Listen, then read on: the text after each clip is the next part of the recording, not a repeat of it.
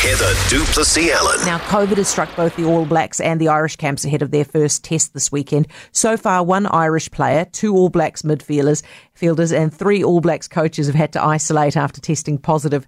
As a result, former Irish coach Joe Schmidt has been called in to help the All Blacks. John Hart is a former All Blacks coach and is with us now. Hi, John.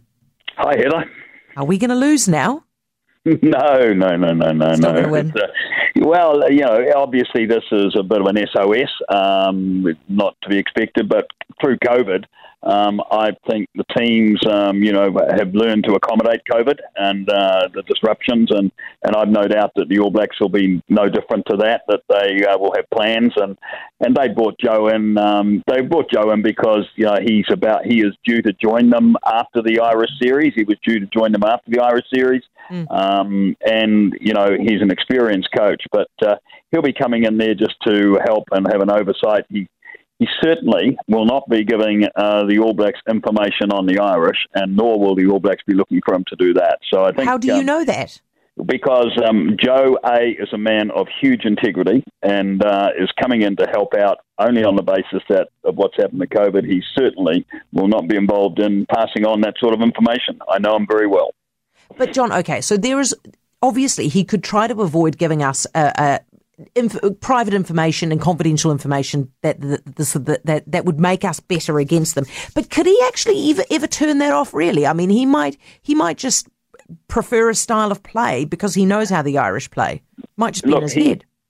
The All Black style of play will have been well determined before now, and the plan will be in place, and the coaching staff that are there will be putting that in place, and all Joe will be required to do is to help them and just oversee and give them the weight of his experience as a coach, and not as an Irish coach.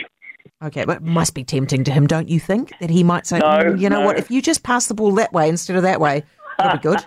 Heather, no, I don't, because right from the start, Joe said he would join the All Blacks after the Irish series. So, right. People think he's involved now. He's not. He's been involved in because of the what's happened in this particular situation, and he was due to join the All Blacks on August 1st. So I don't think Joe will have any issues with that. He'll handle it well, and so will everyone else.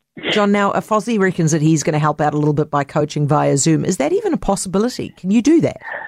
Yeah, you could. You will, and he will continue to oversee the whole thing, and certainly will. But he's got lieutenants who are there now, and they'll be running show. And look, it is a great test in a way. It's a great test for the leadership of the team as well. For the players to step up and take that responsibility. So it's an added challenge. But Heather, COVID's thrown everything at us, and just knowing from my own involvement with the Blues.